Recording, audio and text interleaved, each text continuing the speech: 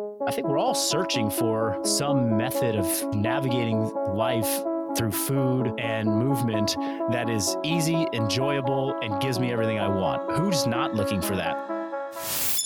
Welcome back to the Hardbat Athletics Inside and Out podcast. I am your host, Derek Batman. Today, I am excited to bring back on one of our fan favorites from season 1, Marcus Filly. As a former CrossFit Games athlete and founder of Functional Bodybuilding, Marcus brings a wealth of knowledge and experience to our conversation. Today, he's here to share his insights on finding the delicate balance between pushing the limits in training and minimizing injury risk, defining what functionality really means in the realm of exercise, and the art of making the basics of fitness not just effective, but also deeply attractive. But Marcus's expertise doesn't stop there. He also opens up about his personal journey through different nutrition philosophies, including his experiences with animal-based eating and the nuanced approach he takes towards nutrition with his own children, recognizing the importance of fostering a positive relationship with food and movement from a young age. Marcus discusses strategies for making healthy eating and active living a joyful and integral part of family life. Whether it's creating a low-pressure food environment that respects children's autonomy or finding creative ways to make movement fun, Marcus offers practical advice for parents aiming to set a strong foundation for their kids' physical and mental well-being. Join us as we explore these topics and more, uncovering the keys to a balanced, healthy lifestyle for all ages. Enjoy the show. Hey everyone, real quick before we dive into the episode, you probably heard about this podcast directly from someone else or saw it shared on social media. We can only grow, spread our message further, and keep bringing in awesome and amazing guests with your help. If you could take 5 seconds and hop on whatever podcast platform you're using and leave us a review, it would mean the world to us. On to the show. Before we dive into today's episode, I want to give a huge shout out to our amazing sponsor, Lucid Branding Solutions. If you're running a service-based business and looking to boost your profitability, you'll want to hear this.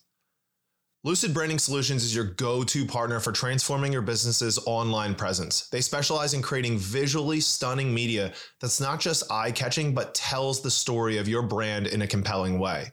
But that's not all. In today's digital world, having a strategy is key. Lucid Branding doesn't just throw ideas at the wall to see what sticks. They craft tailored digital media strategies that align with your business's goals, ensuring that your brand not only gets noticed, but remembered. And let's talk about leads. We all know how crucial they are. Lucid Branding optimizes lead nurture systems, ensuring that from the first point of contact, your potential customers are engaged, informed, and ready to take action. Plus, in a world driven by data, Lucid Branding Solutions stays ahead of the curve. They provide top-tier data insights, giving you a competitive edge and keeping your business at the forefront of your customers' minds. So if you're ready to take your service-based business to the next level with a branding strategy that's as smart as it is stylish, visit Lucid Branding Solutions today. That's www.lucidbrandingsolutions.com. Trust me, your brand deserves this kind of brilliance. Now let's get back to the show. Marcus Filly, welcome back to the show, my friend. Thanks for having me back. Thanks for the quick tutorial on how to build a very comprehensive backdrop for your podcast studio. Yeah. And by tutorial, he means get a friend to do it. Get a friend and then discourage anybody from trying to do it because it's really difficult. Precisely. I just see so many books on your shelf that I've either read or I know about, and you have a lot of the classics up there. Yeah, so I'll be honest. I think I see that influence book down there, the yellow and blue on the bottom shelf. See, I listen to all my books, so I don't actually have hardback books. And once, like during COVID, I was going through so many books on audio and I was like, God, I want to have a bookshelf, you know, I want to at least have this create the illusion that I'm reading hardback books. So I went and I bought a bunch of books that I had read on like a used bookseller site. I don't even know what it was, thinking I was going to make a bookshelf. Never got around to it. And they all arrived with like this big sticker on it, basically like that said used. And I was like, oh, this just looks terrible. Like, I don't want to have these displayed like on my, I'm like, I couldn't spring to spend, on a brand new hardback that I was never going to actually read. But anyway, I like what you got going on there. That's funny. You just brought up a business idea. You could totally create some form of like a resume to let people know what audiobooks you've listened to. It's like we need a physical like representation of audiobooks that can be in your background. Yeah. I mean, it's like there should be, it's like, can we have like a fifth choice on Amazon when you go to purchase? It's like buy the paperback, buy the hardback, buy the Kindle, buy the the Audible version, and then, or just buy a box that has it printed on it so that you can put it on your shelf, make people think you read it. It's true. So I'll admit, I probably read every book that I ever put on this shelf until about a little over the halfway point. And then my addiction curve outpaced my capacity to read. And I continued to buy books while not being able to keep up with my rate of purchase. And some of this came by the way of like all the stuff I was doing in my businesses and becoming a dad and all the fun stuff that happens as you get older. So now I have to like go revisit these. And there's like this element of shame where I'm like, this book has been on my shelf for a year and a half and I haven't read the cover, so it's I think something that I don't have a formal diagnosis, so I don't want to like say this because it might offend somebody who actually is dyslexic, but I have a fairly like, I'm fairly confident that I have some like visual reading obstacle because I go back as far as I can to when I was very young, and reading was always such a pain for me. Like I didn't read my first book cover to cover, like every word, until I had graduated college. I got through every other book assignment, literature, history, by skimming, by reading Cliff's Notes, by reading all kinds of like just faking my way through it because it was so painful to me. I would have this like, read something in elementary school or high school for like, your assignment. I would get 2 pages in. It would take me 10 minutes to read 2 pages and I'd fall asleep. Like I just could not focus. I remember I have this story that I tell where 2nd grade, I moved schools and I was sitting at the new table with like Todd Cooley, Jennifer Johnson, and one other person. I don't remember the other person, but I remember these 2 people. And it was like silent reading time. And I had the book and I opened my book and I just was like pretending to read, because I just was like, this isn't working for me. I can't stay focused.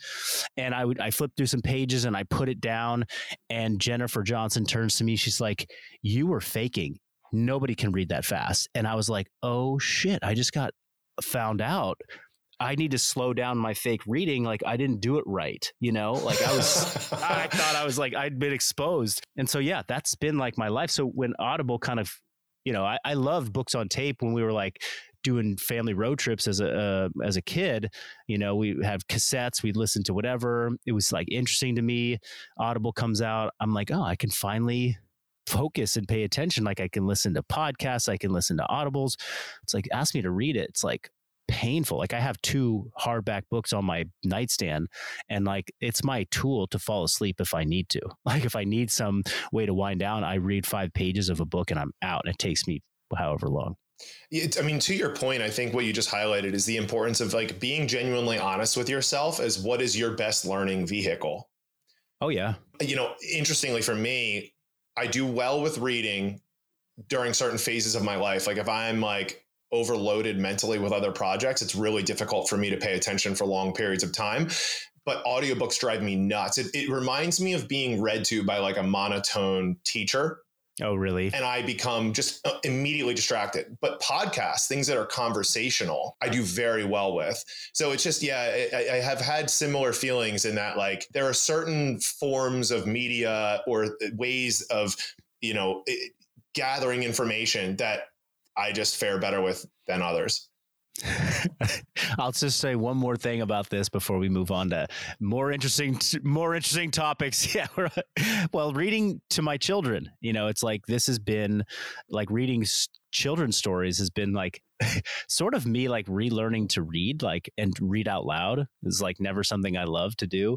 And it's just so interesting. Like I'll read these stories to my kids and like I'm messing words up in the story. And my daughter's now 7, or she's turning 7 really soon. And she like reads very well now. She catches me on like, she's like, "Dad, that's not what it said." I'm like, I know, babe. I know. You got me. That's so funny. I'm getting corrected by the 6-year-old. My 9-month-old isn't old enough to correct me yet, but I find myself stumbling in the same way that you do. So I can appreciate that. So we talked a little over a year ago. I feel like that's somewhere in about the timeline. What is new in the life of Marcus Filly? Your timeline is all out of whack. If you have a 9-month-old, you have no concept of where you are in the space-time continuum. What's new? Well, yeah, what's new in my world? We've got ourselves, a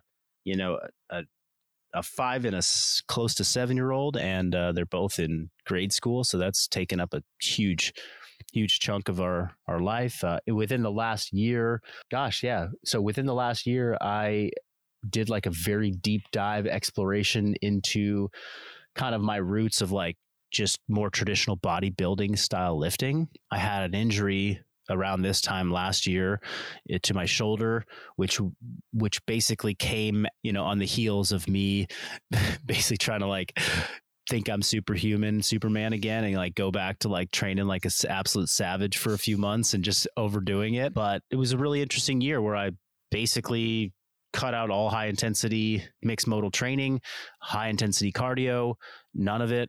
I walked and I did bodybuilding workouts. And I also made a dramatic change to my nutrition. So all of those things taught me some really valuable lessons, like about that world of training, what people are interested in. This kind of resurgence of bodybuilding is now this like cool thing, right? Thanks to like, the likes of Chris Bumstead and some other competitors and social media. As somebody who built functional bodybuilding in my business on the heels of really this like CrossFit movement, CrossFit is not in its glory days anymore. Bodybuilding has sort of reclaimed some of that like, mass appeal.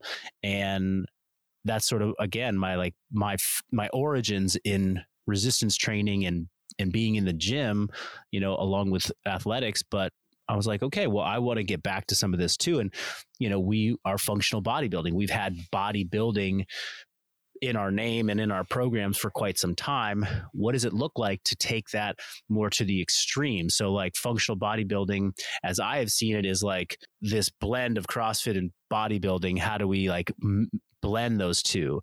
And I could do a full base CrossFit program with a sprinkle of bodybuilding and call it FBB, or I could do a very big bodybuilding emphasis with a sprinkle of, functional training and call it FBB. And I've kind of been in the middle, like early days of FBB, I was kind of slanted towards performance and CrossFit. And then now I'm kind of skewing more towards the bodybuilding world. So I was like, let's take it all the way to the end of the spectrum as far as I see it going, and not like, I haven't signed up to compete in a show and do like a traditional bodybuilding program, which I've considered, but it was just like, it was a massive learning year for me, and happy to talk about any of it or all of it or none of it.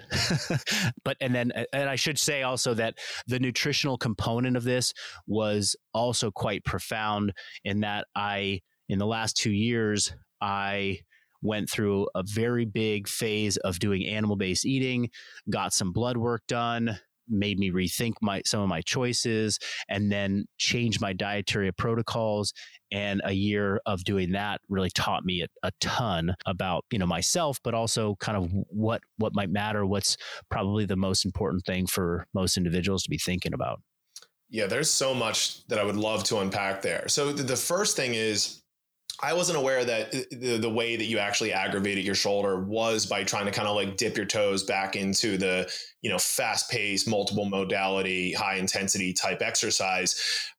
Something I think that's really important for people to see and recognize is that even in the midst of being coached or being somebody that is highly well versed in this space, injuries to a certain degree can be kind of part and parcel of living an active life. And I guess my question to you is like, what advice would you give to people as to keep a pulse on what is too much, right? So like things are going to happen, right? You're Marcus Filly, you work out all the time. You're very well versed in this stuff, but injuries still pop up in your life as they do for most coaches, or better yet, for all coaches. How can the average person have a good sense on what is serving them versus what is not? When is too many injuries? It really comes, I think, back to like, what is your goal and what are you trying to achieve? Right. So if you're trying to win the CrossFit Games, then I would say there's almost no amount of injuries that's too much. And it's like over the top. It's like you essentially are signing up to, whatever happens. If he dies, he dies kind of thing. Like, I'm going to just go and run through, walls and windows and glass and fire to try and win points. And I think how deep your commitment is to your goal allows you to accept a certain amount of injuries and setbacks. If you're really not committed to a goal, or you don't see the process that you're going through to achieve that goal as like, this is the only way, this is how I have to do it, then you run into an injury, you run into an obstacle, and you're gonna be like, that's not worth it. I'm not doing that anymore. Have you ever heard of the story behind what happened with the 80s and 90s Bulgarian weightlifting teams? I don't know if I have. No. Yeah, sorry, I should have been a lot more specific than that. But basically, I know you're familiar to some degree with like Bulgarian-style training, which is like maximal effort, drop sets, multiple sessions a day. And obviously, they were on all sorts of stuff back then, as everyone was in the weightlifting community. But essentially, what would happen was their program was so difficult that it would just naturally select for the athletes that were freaks, because everyone else would get hurt. So you'd have like 80% of lifters banged up or hurt. Many of them were asked to lift anyway, but it solved the problem for like, well, who's going to be able to tolerate this style of lifting? And when they won, right? Everyone, they went on and destroyed everybody, but they just left this pile of corpses behind them of people that were just so incredibly banged up. So you brought that up. Well, it's funny that you say that and like talk about the 80s and 90s. And I'm like, well, that is essentially what CrossFit was in the first decade of competitive CrossFit. Was just carnage. It was who were the most resilient people. We were all trying to do everything. It was like, I mean, you look at Rich Froning's like approach, his like training methods early on. This was the champion of CrossFit for basically a decade. He has 10 titles from individual to team competition. Guy's a legend. But his early years of training were not, I mean, he's much more thoughtful now and knows a lot more. But like the early years, it was just like, I do everything. I train all day. There's all kinds of different programs that were overlapping with each other. Like he got a few small injuries, but he was just very resilient, had great genetics, had the right body, shape, sizes, limb lengths to be able to be successful. And he rose to the top. But 99 out of 100 people who would follow what Rich was doing, and there were plenty of his friends and other competitors that tried, just blow up and they were out. So, I've seen it firsthand. I was in that. And I was somebody when I was competing for CrossFit and I cared a lot. I got some significant injuries, and several times I almost quit. I mean, there's a very good story where it was like, look, I'm on the cusp of going to compete at the regional competition in one of my breakout seasons as an individual competitor. I've got a shot at doing something very good and maybe going to the CrossFit Games, but my back is in so much pain every day that I wrote to my coach and I said, I'm done. I quit. I'd like to focus on next year. I need to heal up. This is too much. And, through a series of conversations, I got kind of like talked off the ledge, and I went on to compete and qualify and compete at my first CrossFit Games. But it was so bad that it overcame, like the pain was overcoming my deep commitment to a particular goal. So back to your original questions, like when is it too much? Well, it's going to have something to do with like your resolve to your, goals.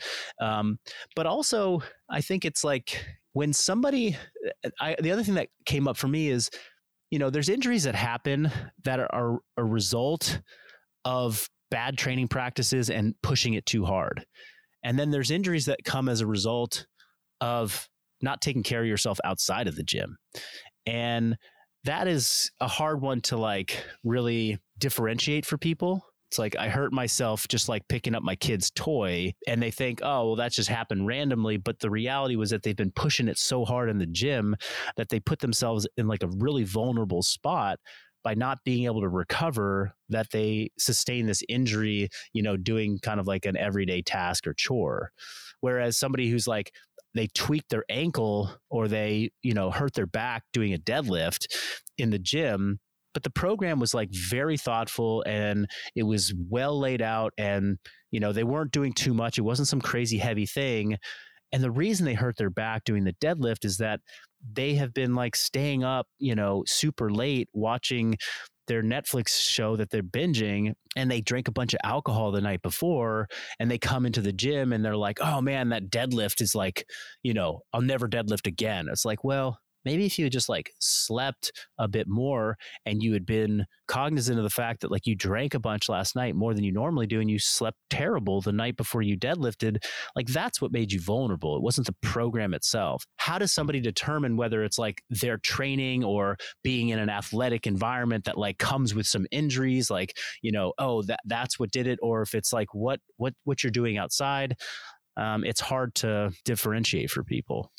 Yeah, one thing that makes me think about is like when CrossFit came into the space, they were really like one of the first pioneers of this functional fitness. And I know there were people that were before them, but they revolutionized this and globalized it faster than anyone had done it before.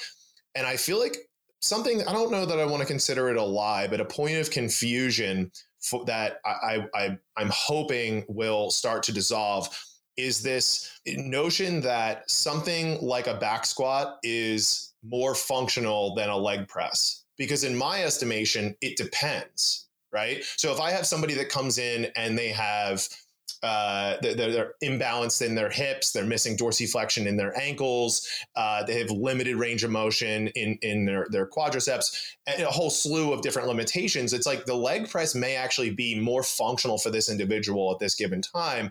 And then also, do we look at functional as it relates to like our goals that we have for next month or the month after, or do we look at it zoomed out from like a lifespan or health span perspective? So I wanted to get your input on that. Like, what is your perspective and view of functional, especially since it's baked into the functional bodybuilding name? How do we define that and how do we aim towards it?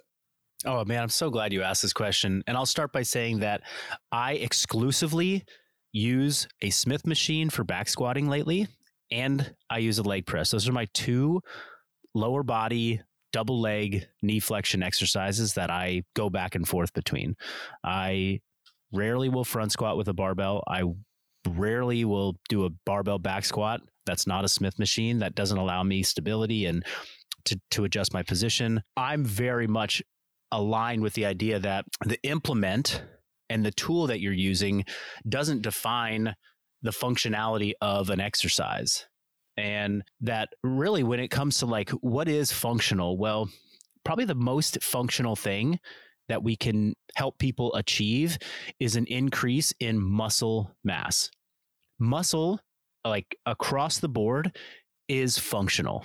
I think an important definition and distinction is that muscles, when you grow muscle, like so muscle hypertrophy and then, increase in strength of a muscle belly and muscle tissue, they only contract one way, and they can move your limbs the way that they're, how they insert and originate. And that will determine how much useful, applicable force you can have in everyday life. If that's a definition of function, there have been studies, and there's one that I think it was reviewed by Menno Henselman like this year that I saw on his page, but it essentially said they did this study where it was like, let's look at people that use machines versus people that use free weights, and let's put them through, I think it was like a 12-week training protocol. And then we're going to have these metrics of function. So it's basically like balance, coordination, explosivity, like, I don't know, like what their jumping ability was.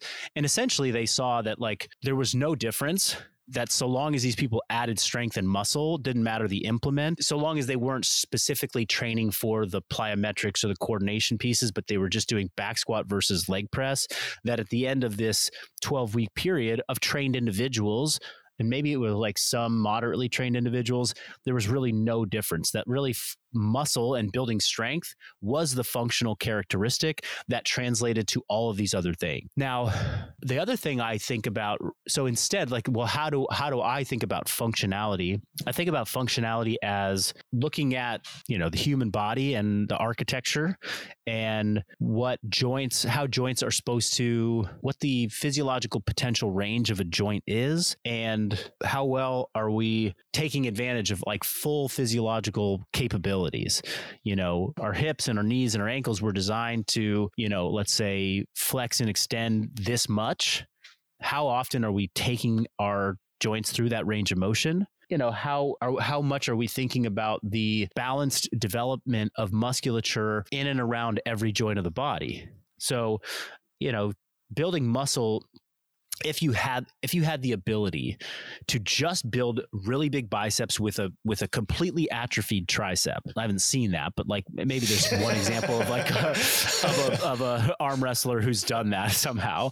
But I would call that like a misfire in terms of building functional strength and functional capacity. It's like overdeveloped, one side of your body. The arm wrestler, like that's very functional for them, and they're doing that very purposefully, fine. Or if you're in a sport like Olympic weightlifting where you really don't want to build a very big chest, like having a strong bench press makes no sense because that's going to limit your turnover in the snatch. It's going to be a flexibility issue. It doesn't really apply. Then okay, that makes sense. But if we're looking at like functional GPP strength, like having a developed chest needs to be combined with a developed back. Having equal and opposite, strength potential on all sides of your joint and the ability to take a joint through a full range of motion. Those are really functional characteristics. Giving somebody the opportunity to move in the, frontal plane, the sagittal plane, and the transverse plane, under load, or at least to develop coordination in those, that to me is functional. If you never did anything in the transverse plane, or you did all of your exercises in the sagittal plane, you could build a lot of strength, you could build a lot of muscle, you could be super strong and healthy, but it would leave something on the table in terms of how, in my definition of function. So it's, for lack of a better term, it's like, how do we build balanced strength through full range of motion around the entire body with the capabilities of moving, pretty much in any way we want to. There's, I see Outlive on your shelf back there, and I don't know if you have the Ready State book that they just put out this year, but there's some good tests, and there's some like good ways of looking at like how good is your coordination, how good is your balance. I mean, Peter Tia talks about these as like characteristics. How good is your absolute strength, your grip strength? It's like, well, I think a functional bodybuilding program should be able to help support any and all of these things. And, what are the biggest levers that we want to pull? Just building muscle and getting people super strong through a full range of motion. That's number one. And you can do that on a leg press, just like you can do it on a back squat. And you can also screw it up on both. I see people who leg press with terrible form. They just don't use a full range of motion. And the same thing goes for a back squat. But I've seen people mess up quote unquote functional exercises, more so than they mess up machine-based exercises, because the machine has a picture and they know exactly how to do it because they just follow the range that's there. What I loved about what you just said is it places the functionality determination on the result and not the tools to get to that said result. So rather than focus on, well, which of these exercises is more functional in this given moment, it's, well, whatever one is going to get you to a place of being balanced, stable, strong, right, on both sides, not just giant biceps and small triceps. And I'm going to go out on a limb and make a little bit of a hypothesis. I think there's an argument that could be made that for the average person, machines are actually a better way to grow muscle because it's easier to go to mechanical failure because there's fewer limiters associated with working on a machine that has a very specific function and focus and remove some of these elements that are necessary for barbell and dumbbell and free weights, like stability, like balance. And while those things are good and great, and why they're, the priority in strength-based gyms is because all strength-based sports require those implements as part of the testing or performance-based, end result that people are looking for. If you're just talking about building muscle, machines can be an amazing supplement to accomplishing that. I couldn't agree more. And as I was just thinking about it, like if I were gonna, building my my dream gym, which I more or less have, but it's like if I was going to start from like an empty canvas, it'd be like I'd have a lot of machines, I'd have a lot of dumbbells, and I might not have very many barbells at all. Like I would keep the tools for going, high intensity to failure, to mechanical failure, to form failure. I would perform the vast majority of those on machines. And then I would have dumbbells as my sort of free weight component, because going to failure with dumbbells is, in my opinion, a bit safer, especially on pressing, possibly pulling or squatting or hinging, simply because without, the stability of a barbell between two hands, you can't compensate and sort of push past, whichever side has the the mechanical imbalance, with a bench press or with a strict press. I will keep pressing through when my right shoulder, which is my weaker shoulder, fails, because I can. Whereas with a dumbbell, I go until my right arm just can't extend up anymore. And it's like, okay, the set's over. Like you're not getting any help from your left arm on this one because you got two different implements in your hand. So anyway, and for the audience, like another way to think about this is RPE, or relative perceived exertion, as it relates to specific movements, and the risk to reward profile of going to maximum failure. So for example, if you're doing a back squat, the risk to reward of going to an RPE 10 versus an RPE 8, the reward isn't much greater, but the risk is much higher. Whereas if you're doing this on something like a leg press or a hack squat, it's easier to go to an RPE 9 or RPE 10 without also significantly increasing the risk associated with that movement. And this is often why in a good, solid strength-based program that is focused on mostly barbells, you see a lot of sub-maximal repetition, right? You see a lot of lower RPE 6, RPE 7, RPE 8 in comparison to the 3% or 5% of the program that is focused on actually peaking and working at maximal output. Great explanation. I mean, it's sort of been one of the things that I've learned in the last year that I've talked a lot about with my customers and my athletes and my clients, is the mission of functional bodybuilding is to provide you with enough daily opportunities to take yourself to a high level of effort, basically fail. Like I want you to be able to come in and have 2 to 3 opportunities within your training session that you feel confident and safe to push yourself maximally, because that is where you're going to see the vast majority of all of the results that you're ever going to get in the gym.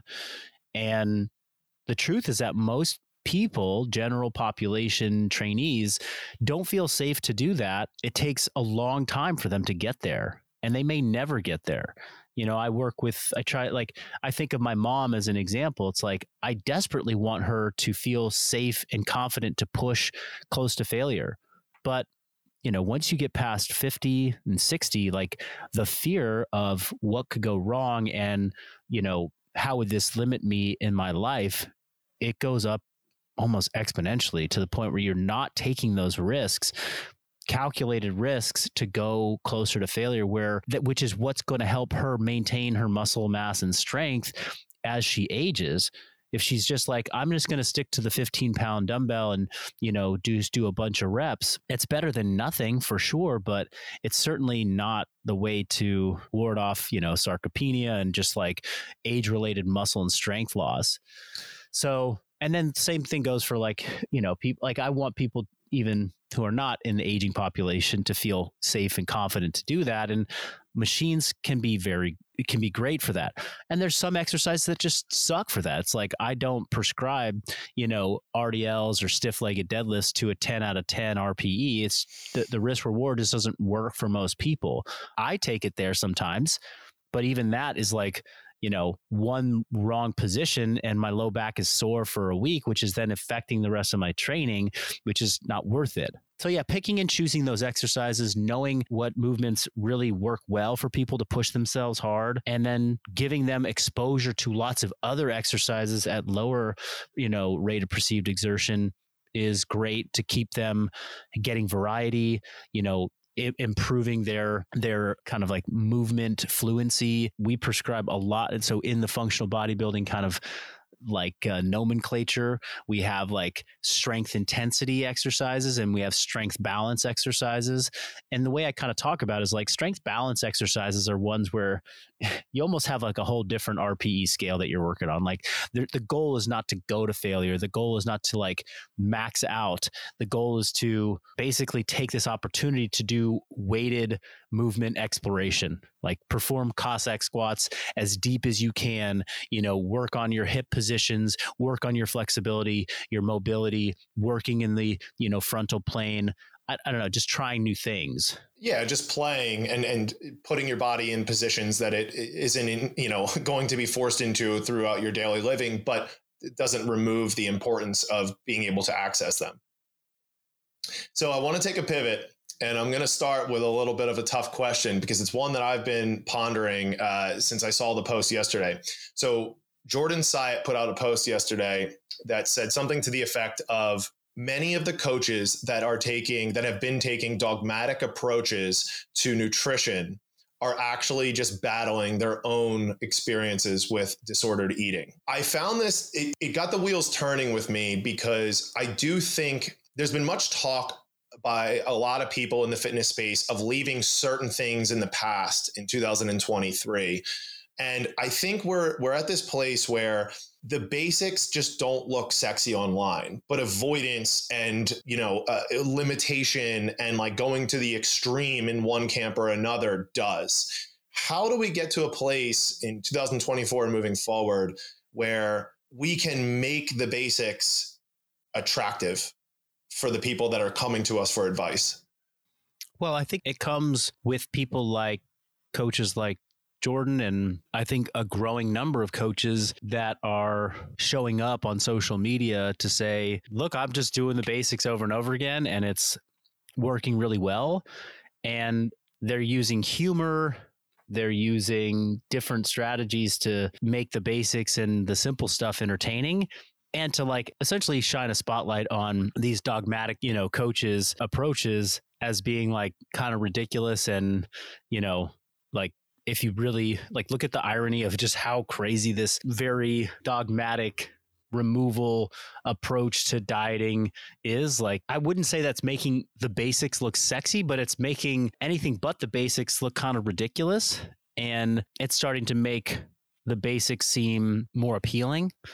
It's funny that you say it like that, because one of like the early functional bodybuilding, taglines I used to post about was like, simple is sexy. Like doing snatches and muscle ups and walking on your hands like is sexy, but so is like doing like a kneeling landmine press and like a banded clamshell. Like these are sexy movements. And I was like, how do I just make the simplest movements, look sexy online so that people can start to get excited about doing the stuff that's more aligned with their skill strength and training age. So I know it takes people who have like an audience who people look up to. I thought it was my job for a while to like make simple stuff look sexy. It's like, I still think that, and I'm very much like doing my best to, align to the most simple nutritional and training approaches, because I think that has a lot of value for the end consumer. It's hard to sell. It's hard to like, it's difficult to like make a big profit off of eat a gram per pound of body weight and protein each day, eat 35 grams of fiber or more each day, drink a lot of water, go to bed and wake up at the same time, and resistance train full body 3 days a week and walk 10,000 steps. Like I wish I could trademark all of that or, get some IP there, but that is the recipe that will make 95% of people reach all their goals. And there's nothing really unique or proprietary there to sell. Now you've been, pretty open and vulnerable about the different things that you've tried in your nutrition. And I think that for the people that do have spent the time to build the foundation of like, this is my, I think of like in precision nutrition, they have like a level 1 where it's like, you've built the base of checking the boxes of sleep, steps, hydration, so on and so forth, all the basics that we would refer to as it relates to nutrition. And my question is, for someone like yourself or myself or other fitness coaches, we time to time will try new things as it almost like a form of experimentation on ourselves to see, well, how would I do if I were to try fasting? Like, how would I do if I were to try plant-based? When do those journeys, how do we decipher them from being benign versus cancerous as it relates to like our relationship with food? Because based on Jordan's comment, what he's saying is that some of these people that are taking these things to an extreme on one side or the other are really just battling their own disordered eating. And I'm sure in some cases that is the case. But in others, there's this like genuinely honest intrigue of like experimenting on ourselves. So how do you go about kind of drawing that line with yourself or with your clients?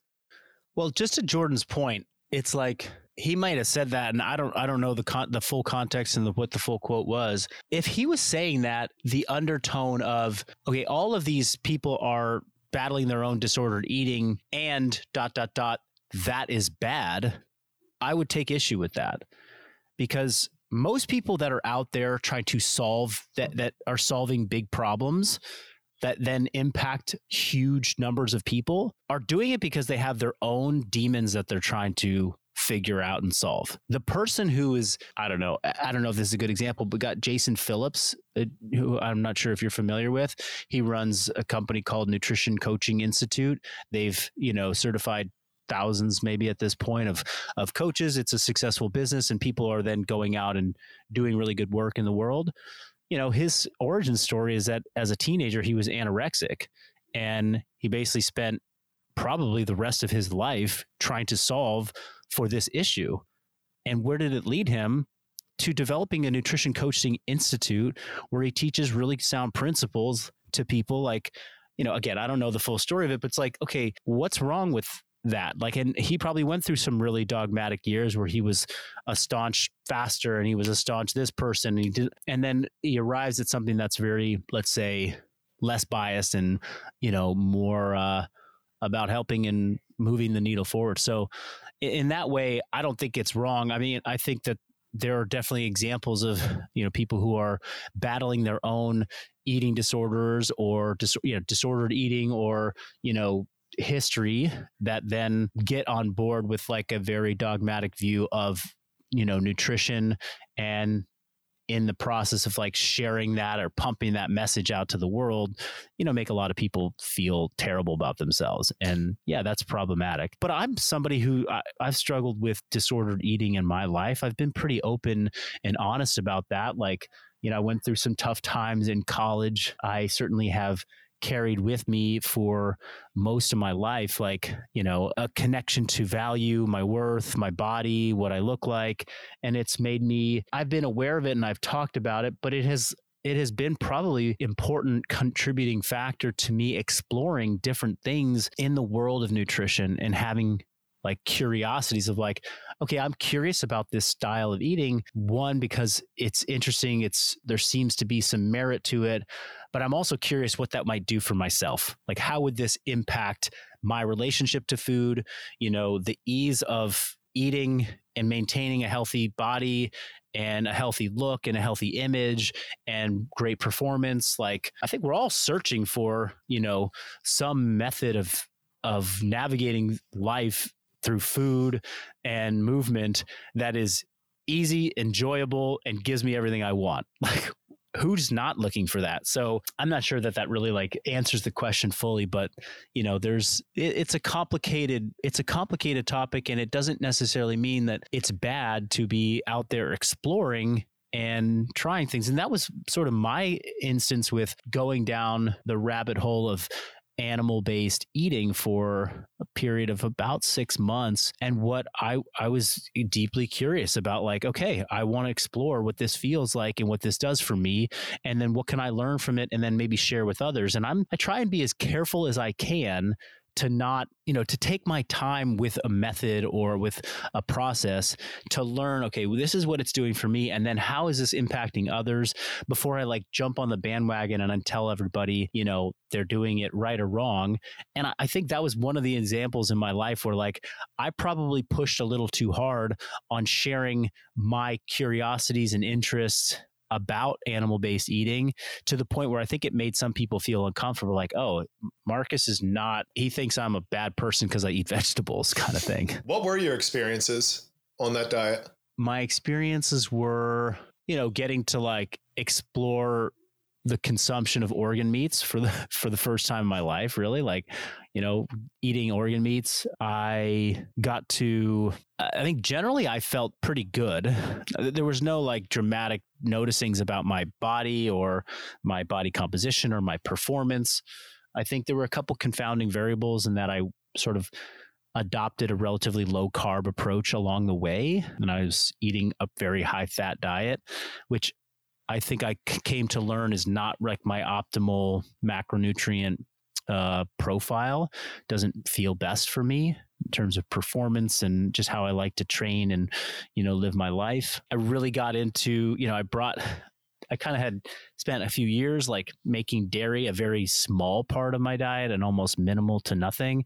But with animal-based eating, I brought back a lot of dairy into my life, which, fermented dairies and raw milk products, which I love and I really enjoy. But I also found that like those were foods that I could consume in pretty large quantities. Like people talk about animal-based eating. It's like, oh, I started animal-based and I lost a bunch of weight. For me, those food groups and eating that way was not high satiety for me. I could eat a lot of food and I could put on weight relatively easily through that approach. I also was eating a very high saturated fat diet with all the dairy that I was having.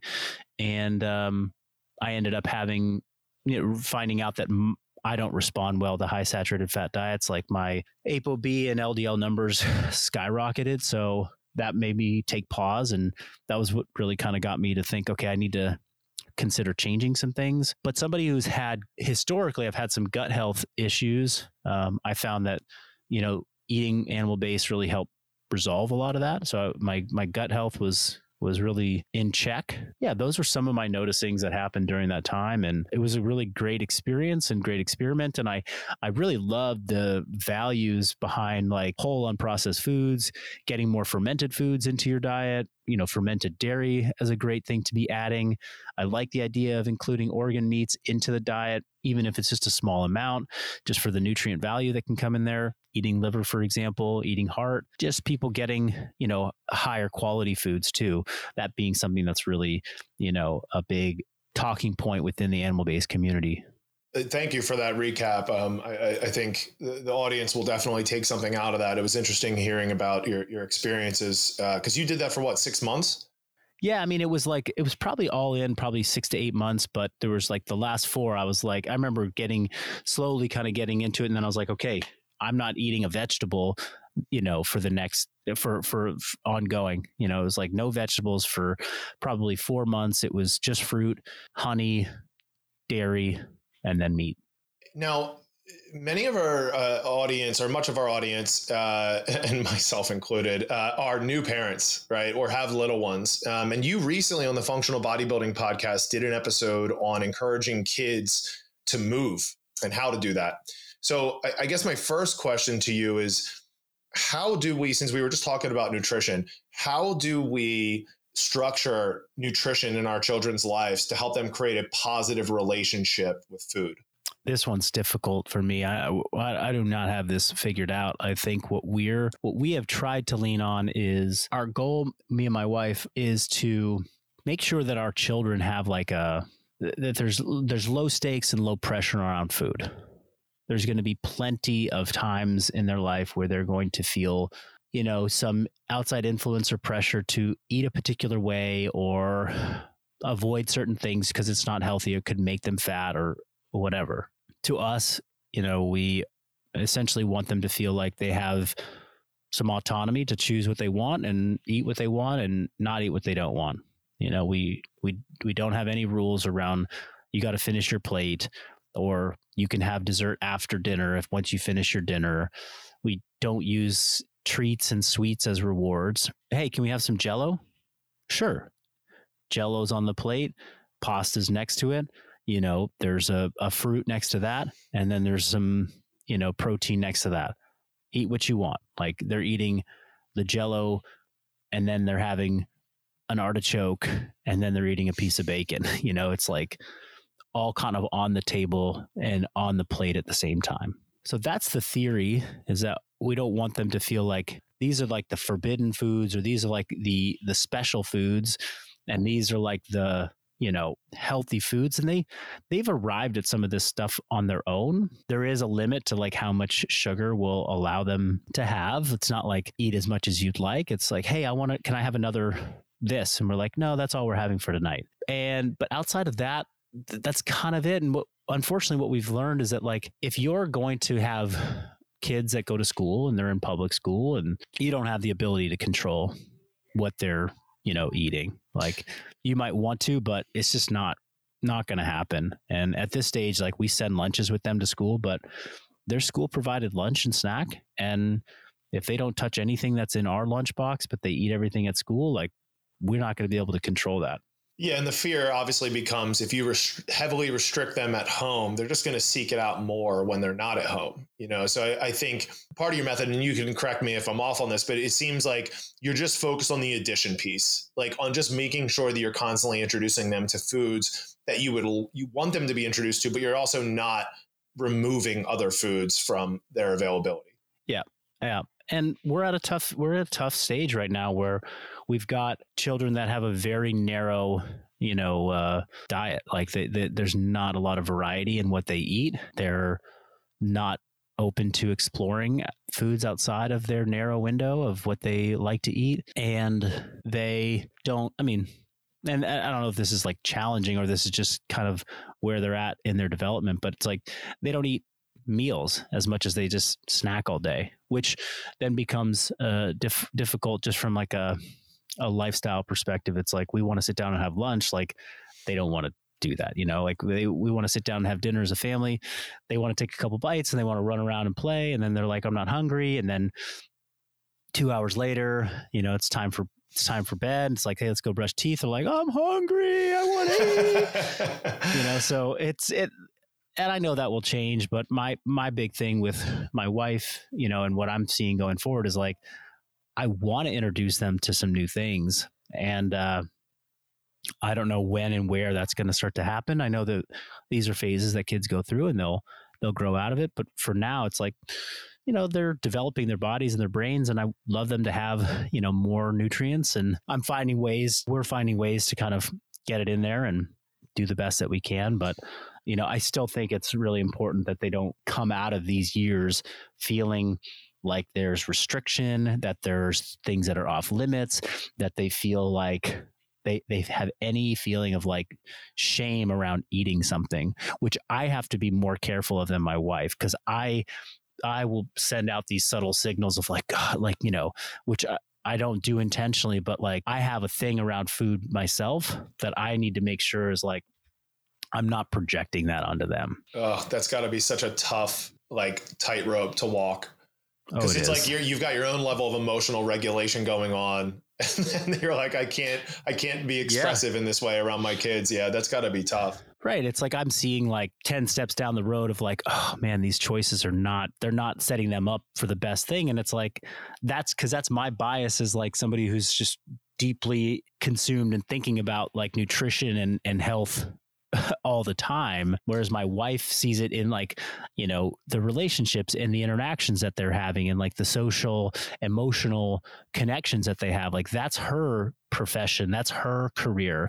And so she sees like a misfire in how they were interacting with a friend or interacting with me. And then she stews on that for like, days and days and days. Whereas I'm like maybe stewing on like, oh fuck, they haven't had a bit of fiber in like a week. Like, how am I going to get some, or like my daughter, like, I don't think she's had more than like 6 different foods in the last month. Like, and she's constipated right now. Like, fuck, how am I going to help her overcome that, And so when she asks for something, I'm like, no, we're not, I don't know.